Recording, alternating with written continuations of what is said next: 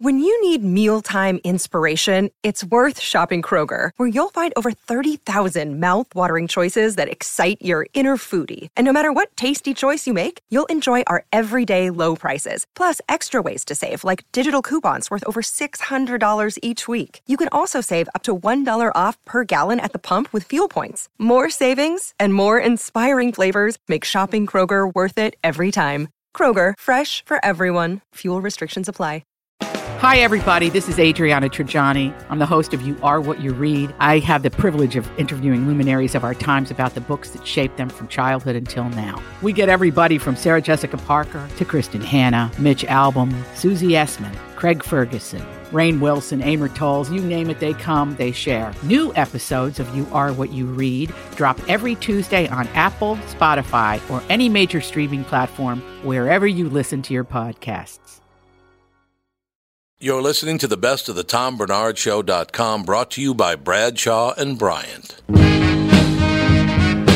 me? Well, I'd like to know if I was married to a whore piece of shit. You could just look at her license. A special stripe. That was amazing. Oh my gosh. Coming by sweet corn, potatoes, onions, pickles. It's not how you use them, sir. It's really sickening that anybody would be into radio this much.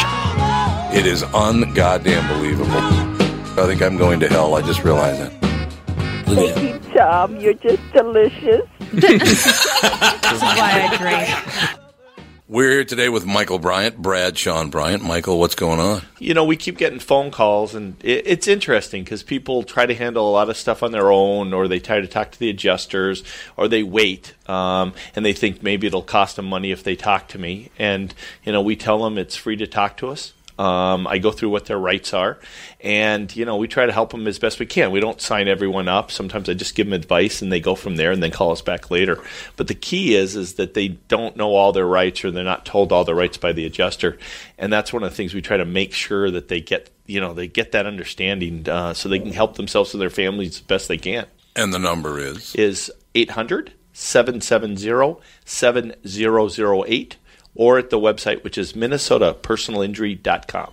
Bradshaw and Bryant, Michael Bryant, thank you. Seeking justice for the injured, Bradshaw and Bryant.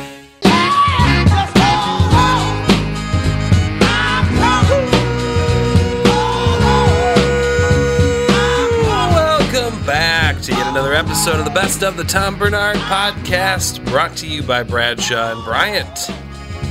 Kicking off the show this week, we have Eric Rivenes talking about the topic of his new book, Dirty Dock Ames, and a dark side of Minneapolis history.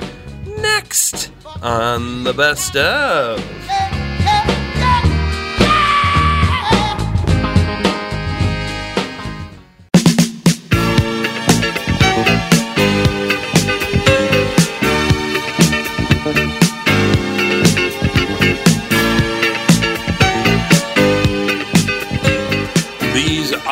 The good times.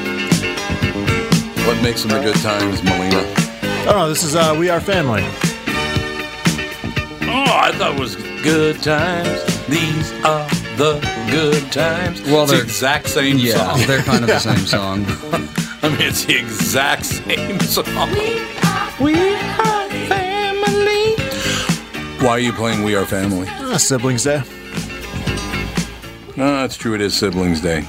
Ladies and gentlemen, Eric Rivenes talking about the book Dirty Dock Ames. Well, no, Eric, you can't get. We already have Dirty Doc Basham. Thank you. Right. He goes, yeah, thank you. Thank you so much. Dirty Doc Ames and the scandal that shook Minneapolis, the story of a mayor and his police department run amok, and of the stunning political collapse that helped launch the progressive era, the story of Albert Alonzo Doc Ames, is perhaps the greatest political scandal in Minnesota history. As mayor of Minneapolis, Ames exposed the city to national humiliation, helped jumpstart an era of reform. So it's his fault that Minnesota's nuts. It was a temporary era of reform. Kid Can would eventually move in, and the Jewish gangster syndicate. That's what I thought. Yeah, it would all go downhill again one more time.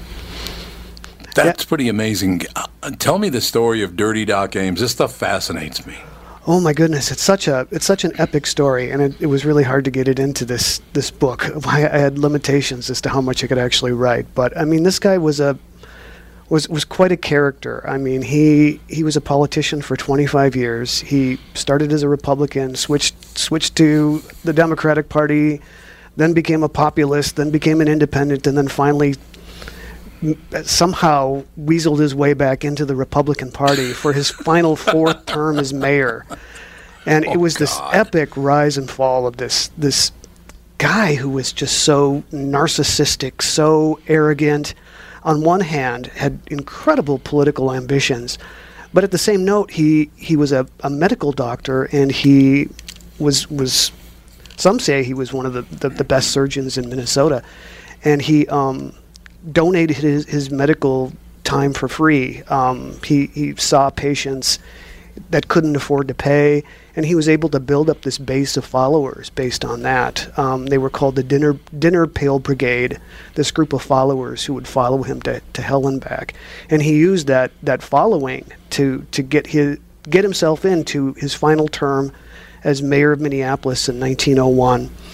He took advantage of something called, the Minnesota legislature passed a direct primary law, which basically said, finally, ringsters, old-time Tammany Hall-style politicians cannot control Republican and Democratic, endorsements.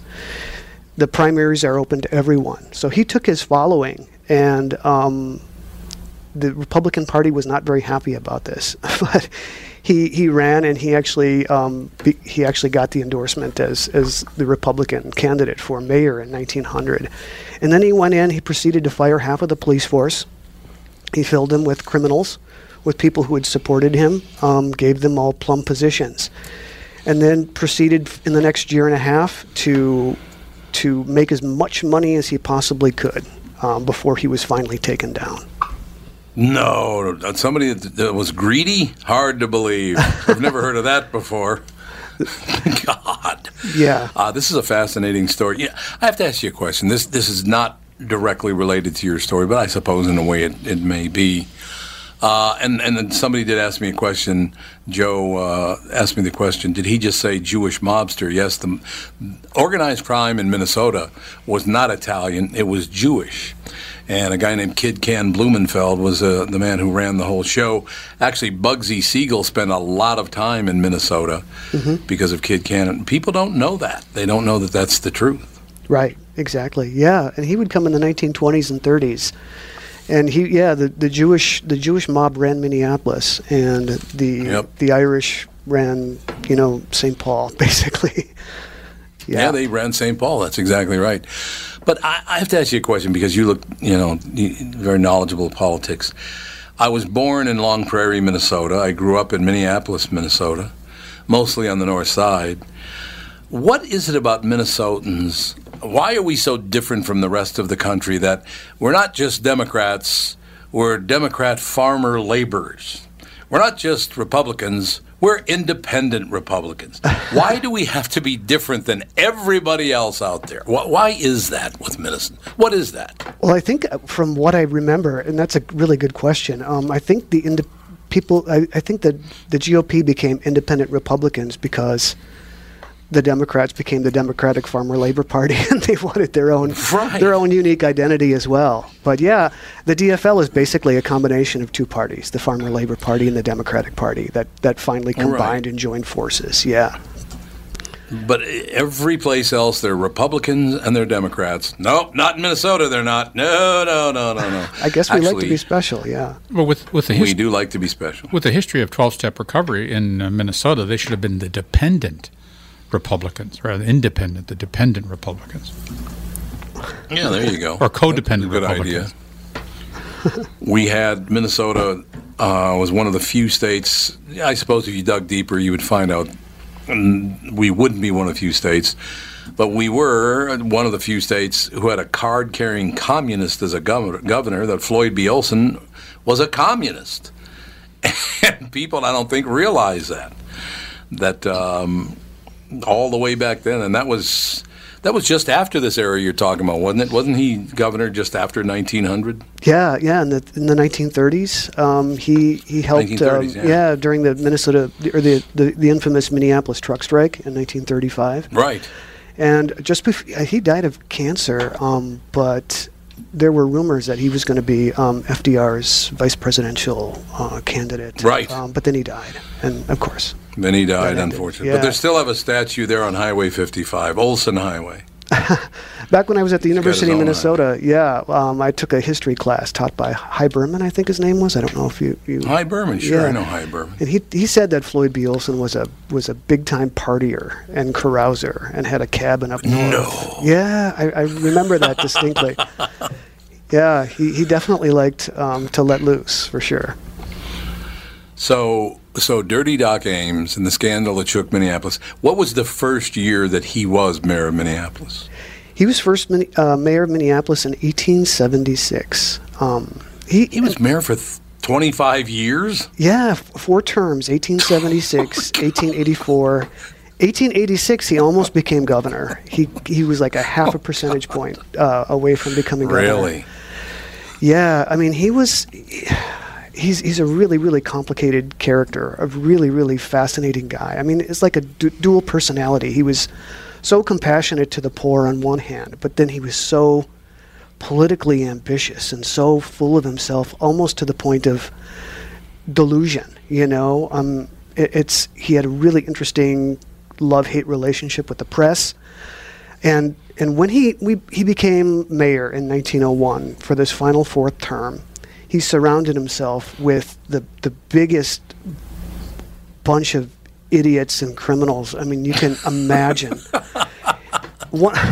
He chose as a captain of a police a guy by the name of Coffee John Fitchett, and Coffee John Fitchett owned and operated a restaurant called Coffee John's Oyster Grotto on Nicollet Avenue, and he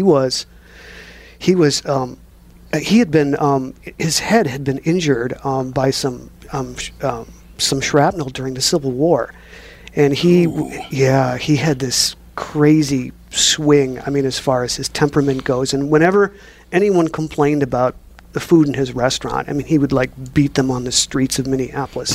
He would chase after them. At one point, somebody said refused to pay or didn't want to pay for something that they had ordered, and he and his wife locked them in the restaurant and wouldn't let them out until they paid.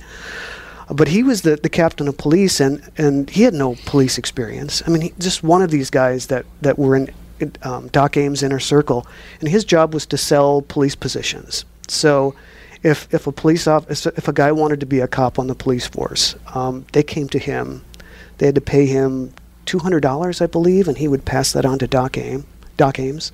And so guys that wanted to be on the force actually had to pay. And $200 is a lot of money in 1901, when the average salary for an officer, I think, was about $1,000 a year. So that's a substantial amount of money that they were, and that was just one way that they were making money. They were in collusion with gamblers. They were inviting gamblers, professional gamblers, all from across the country, the best gamblers, to come into town and to set up con games where they would fleece rubes, suckers that were coming in from out of town, and then they would split the money with Doc Ames. His brother was the chief of police.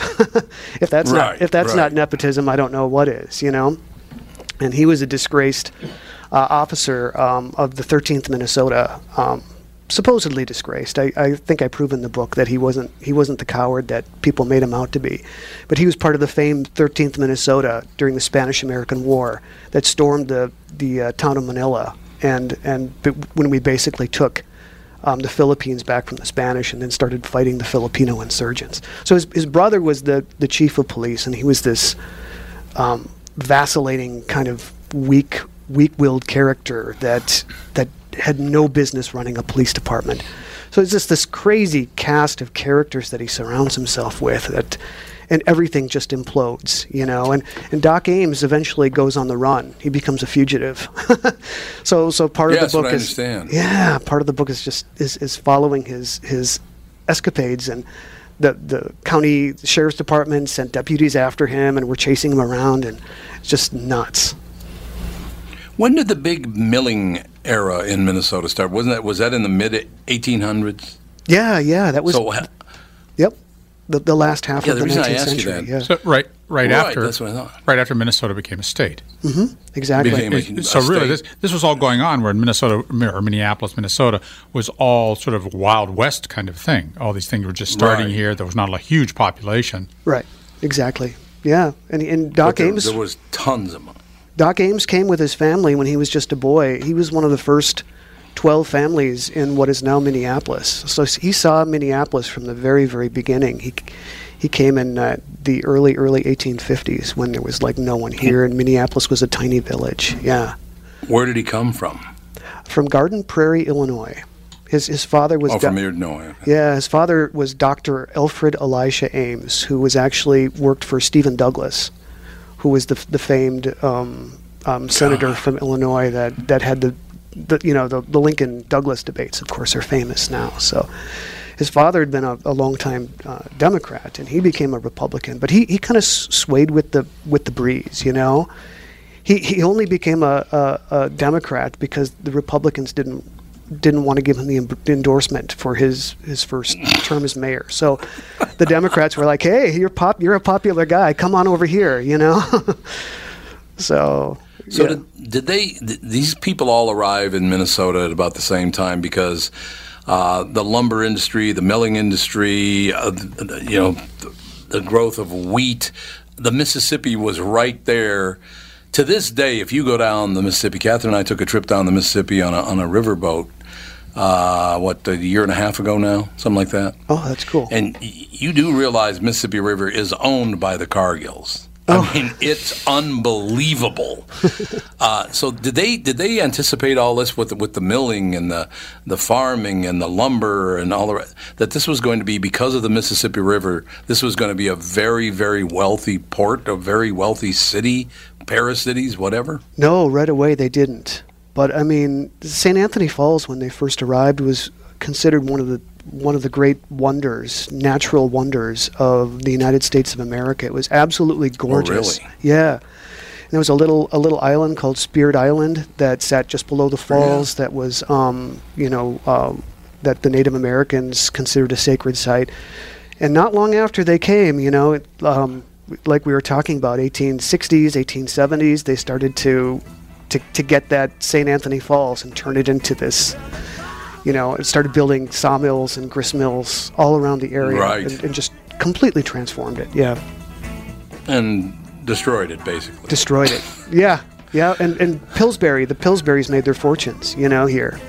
Oh, yeah. And a Pillsbury actually ran against Doc and beat him after his second term. So the Pillsburys are part of this story, too. We will be right back. More with Eric Rivenes right after this Tom Bernard Show. Best of the Tom Bernard Podcast. Back to the city and back to my life. Back to the city and back to life. Back to the city, get me back to Minneapolis. Oh, Minneapolis. That was Eric Rivenes on the Best Of. Coming up next, Mike Kaplan was in studio, and he just really couldn't get enough winter this year, so he came here to do some comedy. Next. On 26th Street, I was 20 years old. I dreamed about my first Avenue show. I skipped a lot of stones. Send in the clowns.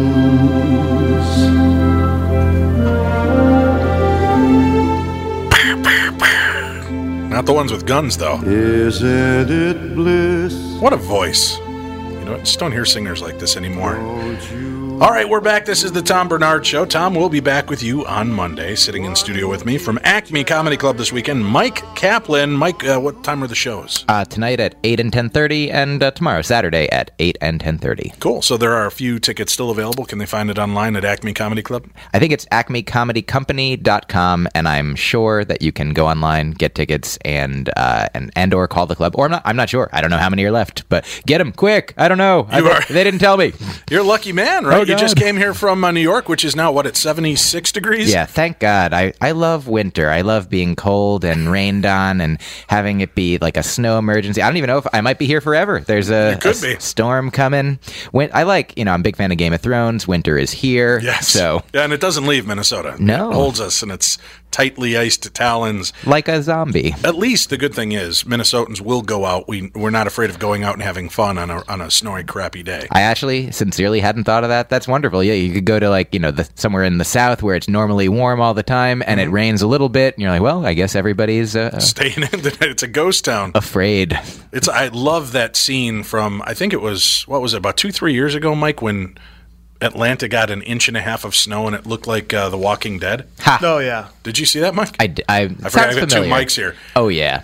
There was, they got I think it was an inch and a half of snow, and they were showing video footage, and everybody in Minnesota was laughing hysterically because cars are pulled off to the sides of the road. People are huddled and they're sleeping in 7-Elevens. People wouldn't go down the highway because they couldn't drive in the inch and a half of snow. And they were eating each other because they couldn't get to the grocery Very store. Much yeah.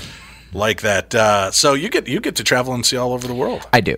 Yeah. Where's the farthest reaches you've gone now? I went to Australia a couple of years ago. Oh, very cool. That was fun to be a part of the Melbourne Comedy Festival, and this summer I'm going to be doing a show at the Edinburgh Fringe Fest over in Scotland, so that'll be exciting. I go to Canada a fair amount. I've been to Alaska. I think that's like the farthest north that I've been. Yeah, but that's just parts of America, really. You're right. Yeah. I'm sorry that I answered your question in a boring way. I flew over parts of Canada. I went to Peru once. That was exciting. I did not do comedy there.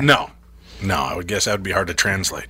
I could definitely talk in the English language that I speak, and probably, there's certainly more people. Whenever I travel anywhere that English isn't the number one language, there's way more people that understand me than I understand them. So that's what we found out.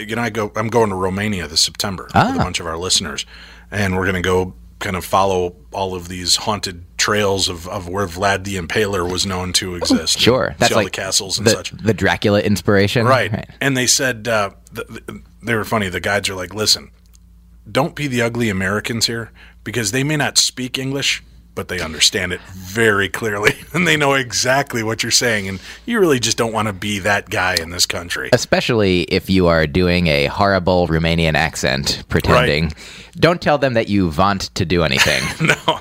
In Romania, the people that do speak English are more clear and easy to understand than when I've been to Ireland and Scotland when they're speaking English. I have no clue what 3/4 of the conversations I had while I was out and abroad. This podcast brought to you by Romania. Everybody check out Fly Romania. Live in Romania. Enjoy. Romania? I don't even know if I'm saying it right. My apologies. Romania. Go Romania.com. It's Romania Mania here. Are you superstitious at all? I know a lot of entertainers kind of carry some of that with them. I guess that I would. Short answer, no. And I don't know whose joke this is, but long answer, no. That's somebody's really funny and said that, and I don't remember who it is. And whoever you are, good work.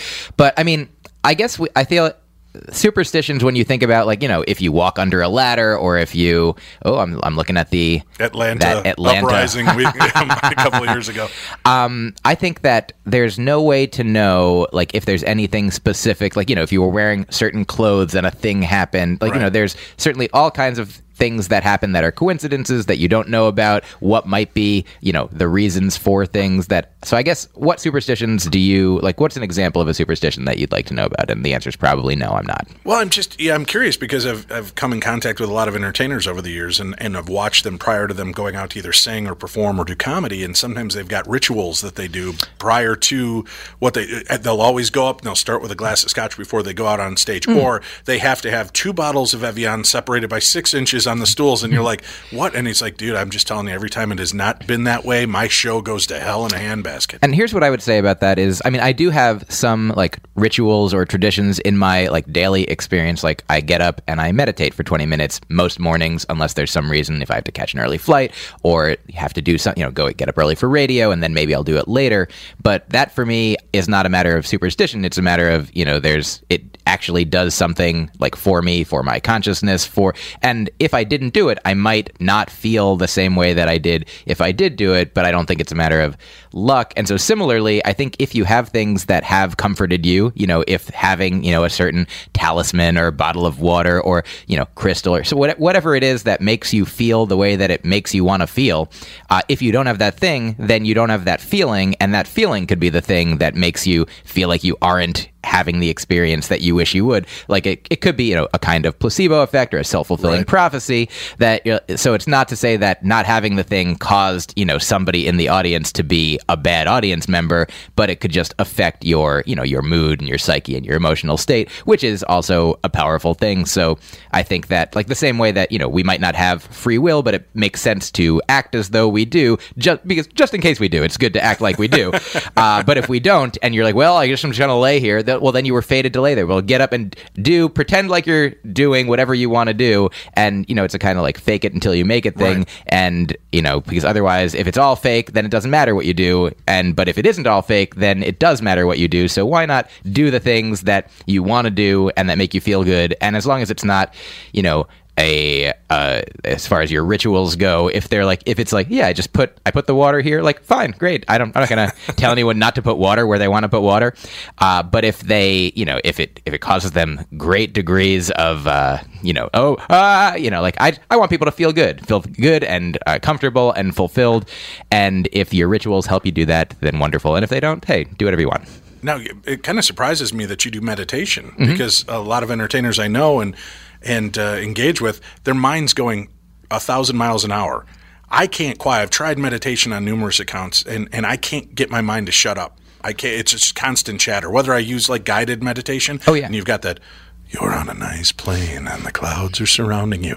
There are no troubles in the world. And then my mind starts going, well, there is the fact I haven't paid my electric bill. Is that late yet? And I can't shut that motor off. Do you have trouble with that, or is that what's trained you so that you can maybe plug in a little bit better to the creativity? I would say that I was like, I used to think that I wouldn't be able to, sit still, do whatever the stereotype or the caricature of meditation that I thought it was. I didn't know what it was. I was like, why do I want to sit and just be quiet when I'm, there are always things to do and places to go and, bad TV shows to watch. Like I can't meditate for 20 minutes. I have to put crap in my mind. And, Now I'll watch one fewer bad TV show a day and meditate. But sincerely, like the guided meditation that I use is the app Headspace, which is basically this guy, gives you, there's different packets that you can do. But the initial one, he's basically, I think it's really good it was good for me as a person who'd never meditated, for him to be like, I'm just going to tell you how to sit, sitting up in a comfortable way and breathe and then focus on your breath and sometimes visualize things, but mostly like in the beginning, it's like just focusing on breathing in and breathing out. And then he's like, if you get distracted, that's okay. Just note when you get distracted. If you're like, oh, I got distracted, now I'm back. And it's a matter of sort of, getting to this clear blue sky that exists within you, and like all of your thoughts and emotions and ideas and things that come across your, consciousness's view, those are like clouds, and you can just like, oh, there's that cloud and let it pass. And like, there's that one and let it pass. And then eventually, I think for me, it has helped train me to be able to do that in life, to not, dwell in things that I can't deal with at the time, or, just be like, well, that is something that I'll address later. And I had a massage a couple days ago. And I don't have massages frequently. I probably had a single digit number in my entire life. Right. But I remember the first one I ever got was probably, 10 or 12 years ago. I just started doing comedy maybe, and I remember being anxious about the fact that I wouldn't have like my notebook or my recorder, that I'm going to be lying here for like 45 minutes at least, 45 minutes, an hour. And I usually have thoughts that I want to record. Right. I usually have, what if I have an idea? I don't want to forget it. I don't want to lose it. And so I remember thinking about that during that time, and it sort of, was counter to the idea of the massage, which is to relax, Right. to make me feel, calm and comforted and good. And I was like, what if I think of things? Oh no. And I feel good now that, like a decade later, after some meditation practice, after some growth, just, personally, and other experiences that led me to a place where during this massage, I now understand that also every time that I meditate, if I have a thought that is like, oh, that could be a joke idea, or like a life philosophy thought, or something that I might want to remember, I'm like, well, I'll either remember it or I won't. And if I don't remember it, when I get out of the massage or out of the meditation state, then that's fine. I won't even remember that I forgot it. I won't even know that it existed, and that's okay. And if it was like a valuable, important thing, then probably a lot of those I will remember. I'll be like, what did I think? Oh yeah, that's the thing that I thought. And I can also sort of now have, I don't know, like I've read about memory palaces, which is, ways you can visualize things to not forget them. And for me, sometimes I think while I was at this massage, I thought of like 4 things. And they started with, the first 3 started with the letters like B, N, and K. And then I thought of one that started with A. And I'm like, just remember bank. That's all I have to remember is bank. And then at the end of my session, I could remember the 4 things that I wanted to, that I thought over the course of that hour. And if I hadn't, that would have been okay as well. Wow, look at you, Zen master. I mean... Do you find after you're done with these meditations, does your creativity seem to come a little bit more easily? Maybe you're not as clouded, you're just more open and intuitive to it? I'm not positive, because creativity has never been the problem. Like I've never really had like writer's block. Like I feel like I thought like maybe a few years into comedy, I came up with a great joke and then didn't come up with what I thought was as good a joke for like months. And I was like, was that it? Is that the last great joke that I'm ever going to write? And like 3 months later, it's sort of always an ongoing process where I'm like, oh, the thought that I had 2 weeks ago now becomes a great joke that I make, 2 months from now. And so I can't just be, evaluating every moment. Is this better? Is this good? Is this good enough? Because that's going to, drive me bonkers. And do you ever get that germ of a joke, and you're like, yes, and you come to Minnesota and you haven't been to Minnesota before, and the opening guy comes out and does a joke and almost hits exactly the same topic, and you're like, oh, well, what am I going to do now? And then I just have that guy, silently taken care of by a clown. Yeah, I dress up, and I've said too much, but certainly, I mean, I think the idea before I tweeted something the other day and about gun control, and somebody was like, hey, Jim Jeffries did that in his special. And I was like, oh, well, I guess I won't tweet it again, and I won't say it out loud, because I didn't know that particular thought had been said. Like, there's so many of us. There's so many comedians coming up with so many ideas all of the time. Like, it would be ridiculous for this to not happen. So exactly. I feel like the goal is for it to not to be, for me to not be too precious about like, this is the idea that's going to send me skyrocketing. This is the number. Like, also, like most of the ideas that I have, are coming from my own, this is a weird thing to say, like my own experience, but obviously everybody is, a human being experiencing not all similar things, but, I do my best to make everything my own and a thing that wouldn't be a thing that other people would say, even though, of course, like for social justice issues or for, those kinds of things that were, people who are against racism and sexism and transphobia and homophobia, like we're, everybody's drawing from the same pool of, of topics. So it might be that you come up with this, if there's a lot of people coming up with the same ideas about how to make society and the world and humans, kinder, then I'm fine. And I'm okay with that. People can have those. If you come up with a great joke about how to encourage kindness, then I'm not going to be mad at you. Well, and then listen, comedians live kind of off of topical situations, right? Not only your own life situations, but what's going on in the world around you. It would be almost impossible to not have these kind of mental collisions where you're going to kind of be creative in the same vein as others. It can be so. But at least, thankfully, we have our families and dysfunctional lives to fall back on to make it our own, right? Thank goodness. And also, we're all one, so all the ideas that we have are all of ours. Exactly. Let's. We're going to take a break, and then we're going to be joined by the guys from Dread Central. Great. Your horror movie source for all the greatest ideas and what's going on in the world of horror, sci-fi, and action adventure. And then we'll chat with them about that. And the movies. Are you timed out? Can you stay here with us into the next hour? A little Happy bit? to stay. Excellent. We'll do that. And you can check out Mike Kaplan at Acme Comedy Club tonight and tomorrow. Go check out the information online. We'll have a link up for it as well. Stay tuned. We've got more coming your way. I'm Dave Schrader, and this is the Tom Bernard Show. Best of the Tom Bernard Podcast. Informer, you know, say that I'm a stormy, I go blam. I keep on down. Take the man that say that I'm a stormy, stab somewhere down the lane. I keep on down. Informer, you know, say that I'm a stormy, I go blam. I keep on down. Take the man that say that I'm a stormy, stab somewhere down the lane. I keep on down. That was Mike Kaplan on the Best Of. Coming up next, closing out the show, we're opening up the vault. All the way back to episode 360 with AWA legend Jumpin' Jim Brunzell. Next. Informer, you know, say that I'm a stormy, I go blam. I keep on down. Take the man that say that I'm a stormy, stab somewhere down the lane. Do you know why Jim got the name Jumpin' Jim Brunzell? No, I do not. Because he was a college high jumper, record holder. What college? Well, actually, I was a high school record holder. What high school? White Bear Lake. Oh, okay. And I used to have a real close friend. His name was Nick Hartzell. And we grew up together. He went to Notre Dame and broke his ankle his freshman year, so didn't play. But he was 6'4.5" at 12 years old, and I was like 5'7".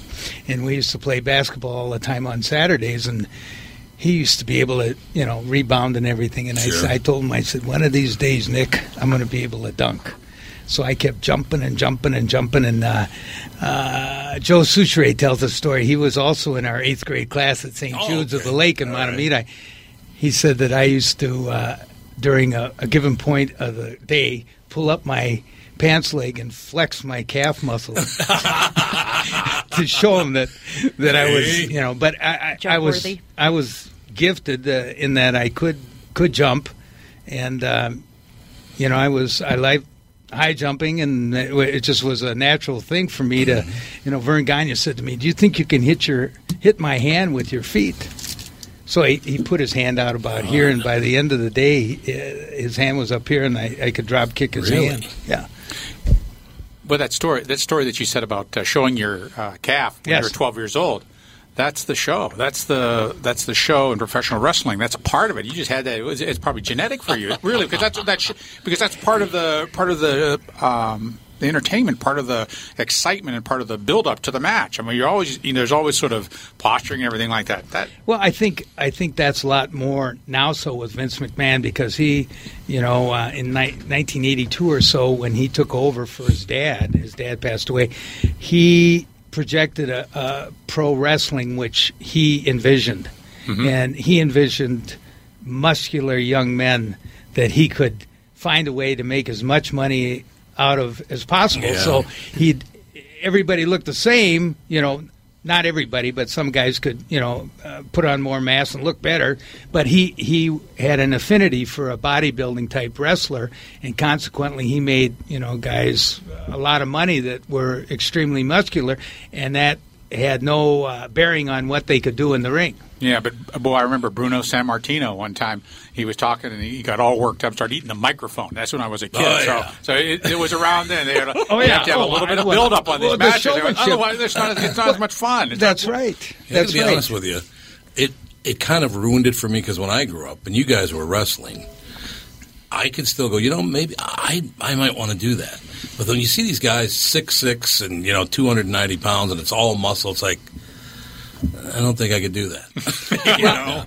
I think that, and I don't watch wrestling very much anymore, but occasionally I see it, and what I see is people in the ring doing all these magnificent moves with all these athletic moves, and high, whatever you want to call them, and none of them mean a thing, because the guy goes down, the guy doesn't even cover him, and the guy pops right up like nothing happened. Right. Yeah. That's And, choreographed.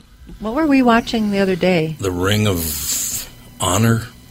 It was in Florida. They were smaller guys, but the stuff they could do. Yeah, they was could do amazing. amazing. Well, they're like acrobats. Oh, Yeah. They really were.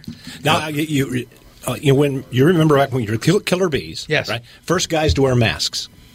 That was a great gimmick. Yeah, first Oh, guys really? ever to wear masks in the ring. That's right. And we were baby And it was Brian Blair, right? Brian Blair Okay. from Tampa, Florida. You guys pissed me off so bad. Why? So I'd watch you, and you guys would do the shittiest things. Yes, you would do the shittiest things because you would change. We're just getting back at all these guys. When the referee had his back turned, they would switch masks, and so they never knew who the tough guy was in the joint. And it was, I love that. Just was absolute cheating. It was terrible cheating. It was the greatest. I hated that. Don, it was the greatest gimmick that at that time a young, sort of smaller tag team like Brian and I, we were both about 225. Had that, we could do a lot of stuff in the ring, but the fact that we could put those masks on was a great gimmick, and I'll show you how much Vince McMahon liked us.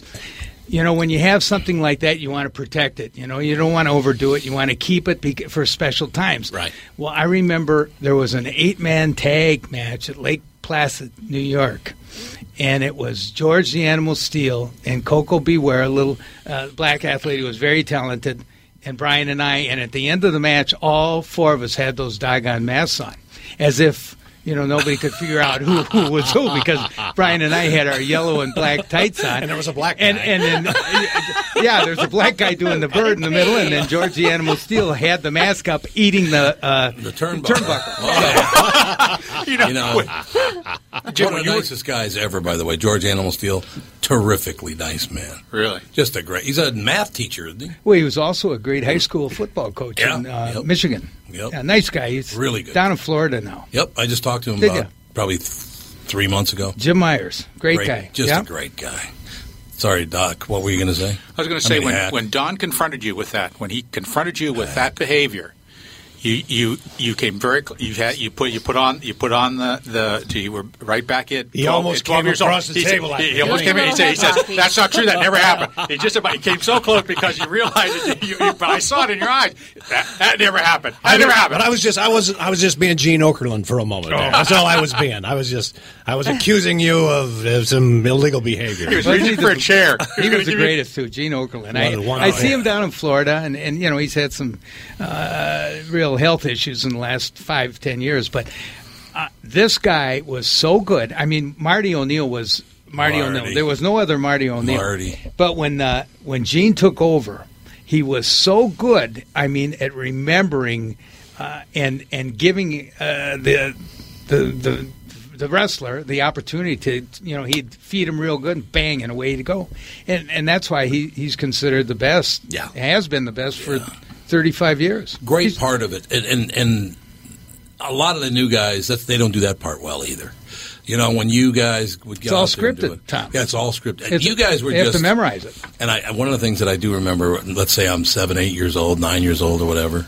Well, I couldn't have been 9 because I didn't even see my grandfather for a long time, but I was like 7 or 8 years old. And I would get all frustrated and say to my Grandpa, when they're going to tag off, they get so close and they just can't seem to quite tag off. I was falling for it, hook, line, and sinker. I'm a little kid. I would get so frustrated. It's like, just reach out a little farther. My alligator arm. My mom and dad wouldn't let me watch wrestling. I remember my first exposure. My dad was in the Navy, and we were down in Memphis, Tennessee, in a little town called Fraser, and they had a great little wrestling show over there, and they had a fellow who was from Minnesota. His name was Billy Wicks.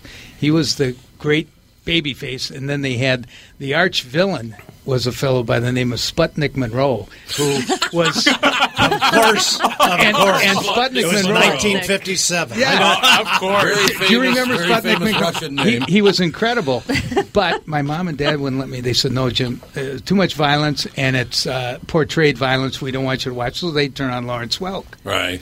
Well, in 1979, I left the AWA, went down to North Carolina to work for the Mid-Atlantic. So I'm in the ring, and this is probably my second week, and none other who was refereeing was Sputnik Monroe. Sputnik Monroe. So as he was giving us the instructions, I was saying, 1959, Memphis, Tennessee, you and Billy Wicks in the middle of the ring. And he looked at me like that, and he didn't talk to me the rest of the night. I love that. How do you come up with Monroe after Sputnik? Vladimir. Sputnik must have been Monroe. the thing. And no one heard Monroe. After Sputnik, Yeah. people would be so enraged and so infuriated by that insult that. Well, Tommy. he had peroxide gray hair, and then he had a black strip down the middle. So he almost looked like a skunk, but and he was a huge heel for decades down there. He made a lot of money. The heels were the greatest. I mean, that's not necessarily true because it's just playing the parts. Everybody had their part. It was just terrific to watch the entire thing. I miss it a lot. Jim and I were just talking about the fact the last time we saw one another was when Jesse was running for mayor of Brooklyn Park. That's right. He was running for mayor of Brooklyn Park, and we were at Edinburgh Golf Course. Alex wants something from Mom. Where are you going? I'm going to Harrison the coat. Oh, here we go. Anyway, so Jesse had called me, and he called Scott Studwell, and Sure. it was Studwell, you, and me. And he called us, come on out and endorse me out at, we're going to be at Edinburgh, come on out there. And so Scott did his bit, and you did your bit, and then I came up and I give it the next mayor of Brooklyn Park, ladies and gentlemen, Jesse Ventura. First question. Well, what do you think about the building we're in right now, this golf course? It was funded by the taxpayers here at Brooklyn Park. What do you think of the place? He goes, we should have never bought it. I said, I just endorsed a guy that says boughten. So this is all kind of your fault. It was my fault. You're absolutely right about that. No, and now we know. he will not talk to me anymore. I can't imagine why. I don't think he can't listens take to the a show, I'm joke. guessing. So he could rip the piss out of everybody else, but you rip him, and that's just like, oh, my God, it's the mortal sin. Did you happen to read his latest book on the Kennedy assassination? No. Well, Both it's funny pages? because there was a period of time in the 80s or so that, in when I was going to college at the U in the late 60s, I went to a seminar by Mark Lane, who was the attorney who represented Lee Harvey Oswald in the Warren Commission. Rush to Judgment was the name of Exactly. his book. And Rush he to had the Judgment. movie. So I watched that night. I became very, very interested. And over the course of 30 years, I probably read 50, 60 books on it. So Jesse and I were at a seminar on the Kennedy assassination a long time ago. But I just wanted to say this. His book has got a lot of very substantiated facts concerning the assassination. And I thought it was, matter of fact, I had a card with his wife. He never gives out his telephone number, but Terry gave me her number. And this was years ago. And I went through everything. I just wanted to call her to compliment him because I thought the book was well done. But I couldn't find the card, so. And now he's down in Mexico, so we probably won't see him for a year. Who in the hell is going to call him that he won't give out his phone number? Who's going to call you? Well, I don't want any calls from the president or anything like that. I'll tell you a quick story. This was part of a parish deal out in St. Jude's of the Lake. It was part of an auction that we had become a part of, and it was a progressive dinner. It was really well done, and we had a big limousine, and everybody would go to different houses and have a little bit to eat and a little bit to drink. So finally, at the end of the night, we're 6 blocks from Jesse's place out in Pine Tree. So I said, when I had a snootful, I said, why let's jump in the limo and we'll go over and we'll, get Jesse. Sure. So the limo pulls up and I ring the bell, and all of a sudden Jesse gets on there and he says, "Hello." I says, "Jesse, it's Brunsey. What do you want?" I says, "Well, I'm." He said, "What do you want?" Yeah, that's what he said. So What a great I said, guy. "Jesse," I What said, do you want? I said, I'm with a group. There's 4 couples here that were involved in a progressive dinner for a fundraiser for St. Jude's of the Lake in Montemita. And I said, I haven't seen you for a little bit. And I just said, as long as we're so close, we might as well come over and see you. And he's got a great big gated place, with right. a lot. So all of a sudden, he gets back on the intercom and he says, Brumsy, he says, my back's hurt, so I'm going to send Terry out. So Terry comes out and talks to me and my wife Mary. It's the middle of winter. Yeah, no, it was in the summer. But I thought, Jesus, Jesse, why didn't you just come out? I And know, talk, what for is the God's sake? big deal? Come out and he just has gotten so weird, and it was that damn governorship that made him so nuts. He wasn't that bad before the governor thing happened, but as soon as he became governor, he went kind of goofy. He and I used to get along. I mean, Catherine and Terry used to hang out once in a while, go to lunch and whatever. We did. But as soon as he became governor, he just got really bizarre like that. Wouldn't come out. What do you want? Come on. I know. And it's too bad because Jesse, I mean, in the professional wrestling business, he was so good at promoting himself through because he actually believed everything he said about himself. He did. He did. And no, you're absolutely right. And to be honest, and I'm sure he might agree, maybe not with me, but he wasn't that very good athletically in the ring. He was sort of clumsy. Better commentator. He's a yes, great he was a great commentator. He made a lot of guys look good through his verbiage, and he was great. But as far as being in the ring, I know he was a little tentative on getting hurt. Getting hurt, yep. So, and God bless him, he's done well for himself, and it's just too bad that his ego prevents him from having more friendships. Yeah. No, I agree. That's exactly the way I look at it. It's just too bad that it happened, and just, I don't know. I guess he's not the only one it's ever happened to, and I guess it'll happen in the future. But I like I said, his daughter Jade used to babysit for us. She used to babysit Andy and our daughter Alex. So, we go pick her up because he lived on that farm right out there on County Road 30 out in Maple Grove, I guess that still is. So we lived right down the road about 6-7 miles. We'd come and pick her up and she'd babysit, and so we'd see Terry and Jesse, and it was a great deal. But that was the deal. All of a sudden it was, what do you want? It's like, what? Well, he's pretty much a loner now because I've out in Vadnais Heights now in White Bear. I go into various establishments, and they'll say that Jesse came in by himself to the GNC and bought this, and then Jesse came into himself to work out, and then Jesse came in by himself to get this and that. So I sort of feel bad for him because I understand. There's not that many friendships. I'm sure he feels that no one understands him because no one understands him. It might be a result of closed head injuries. Maybe he has a personality change as a result of you getting your bell rung a couple times because you can get beat up a little bit when you're in the ring. Yeah. Well, we used to fly in a small plane that Vern Gagne had. It was a Navajo Chieftain. It was a 7-passenger. And Bobby Heenan and I would sit in the back, and we were scared to death of these small planes. Jesus, they had a retired Air Force pilot, and the son of a gun wouldn't deviate between 2 points. If there was a thunderstorm, he'd go right through the center of it, to evade going through. So Bobby and I would drink this Franzia wine before the matches. He'd have a box of wine, and and then on the way back it'd be vodka or rum. But then Jesse would sit up, and he'd always have his leg going like bobbing. this. Oh yeah. And I remember Bobby had a snootful, and he leaned over at me, and he says, "Jimmy," he says, "do you honestly believe that young man right there could swim underwater and tie 2 bombs together and get back without killing himself?" Well, a pretty good point, actually. It was one of those situations. Obviously, growing up in North Minneapolis, a lot of the wrestlers were either from Irondale, White Bear Lake, Robbinsdale, or North Minneapolis. That's where they all got. Well, Jesse was from South Minneapolis, but so I knew a lot of the guys growing up. Like, I miss Mike Hegstrand a lot. He was just what a goofball. I know it. He used to sit and argue with Catherine. It was just, they'd argue politics. It was hilarious. But but a lot of guys like that. I mean, all these guys died so young. Did they know it? I mean, at some point, everybody saw it coming, didn't they? Well, here's the problem, and I fault Vince with this a little bit, is that, first of all, when you worked for the WWF back in the early 80s, it wasn't like any other territory. Mm-hmm. There was 26 territories before Vince took over.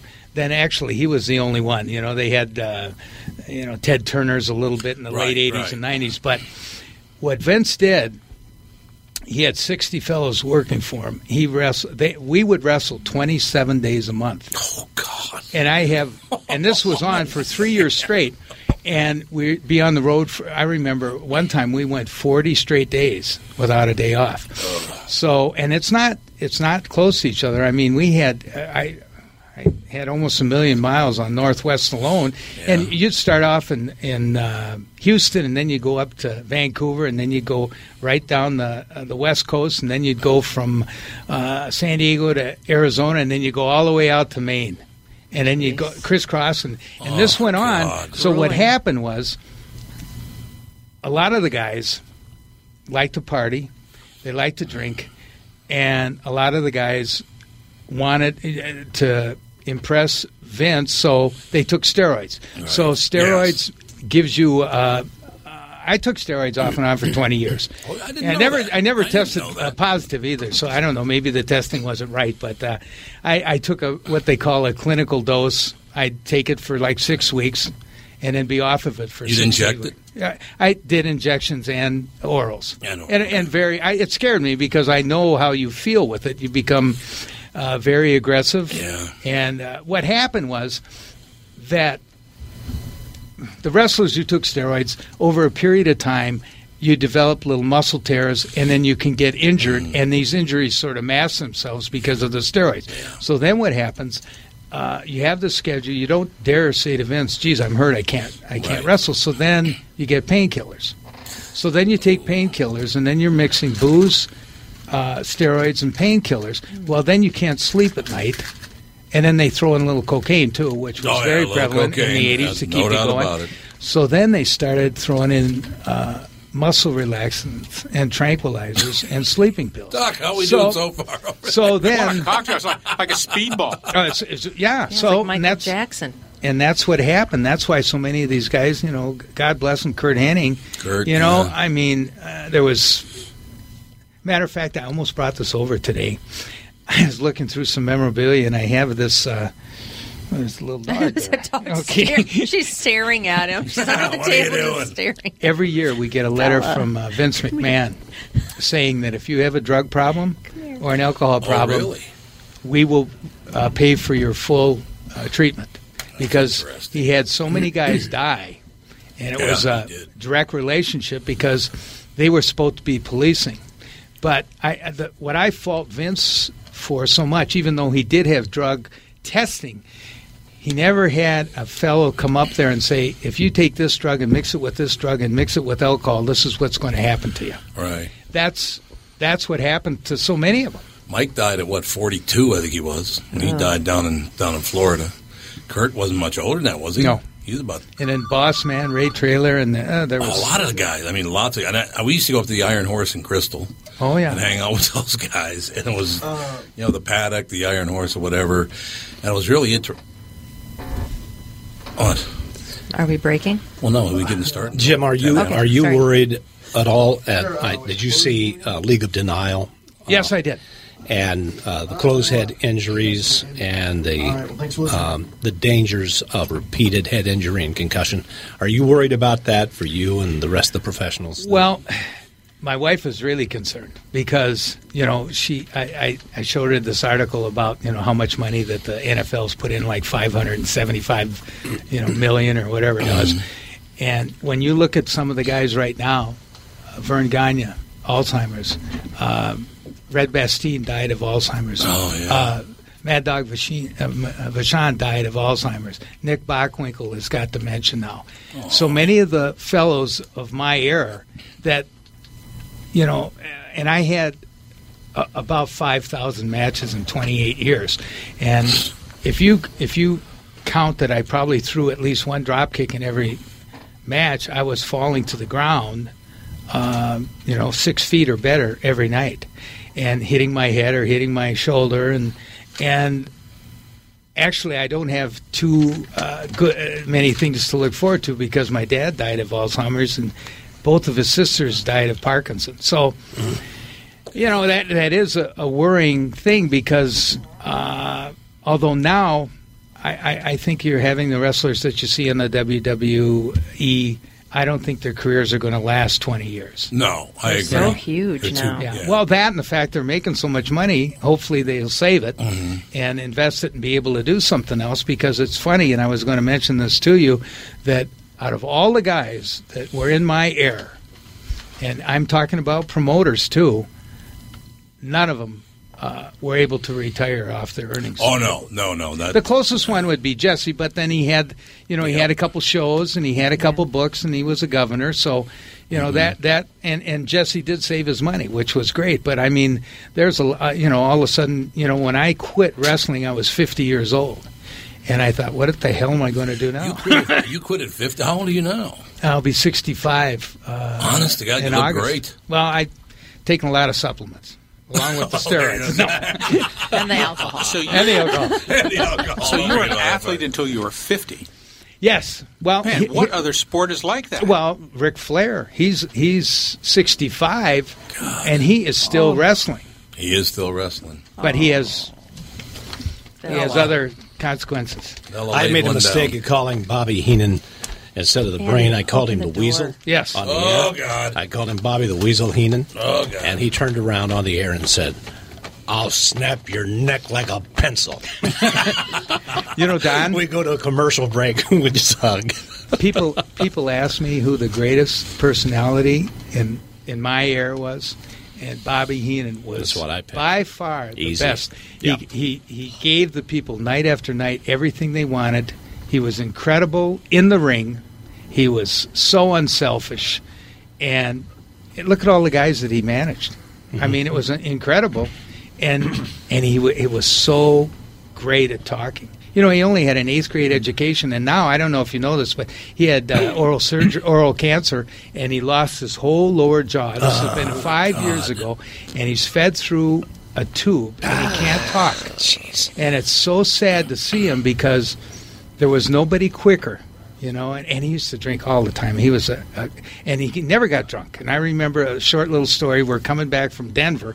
We wrestled in Denver, and Friday night we'd take the early flight home. We'd get back to Minneapolis at 9:30 or something, and then we had to drive over to WTCN and do TV. Oh, TCN. So yeah. Vernon Wally would sit there at this desk, and they had all the promos and the matches that were going to be taped. So Bobby wanted to see, where his guys were going to be. So Bobby leans over Vern and Wally, and all of a sudden, Vern looks up at him and he says, "Damn you, Heenan, you've been drinking." And Bobby looked at him and he says, "You can't smell vodka." Well, maybe you can.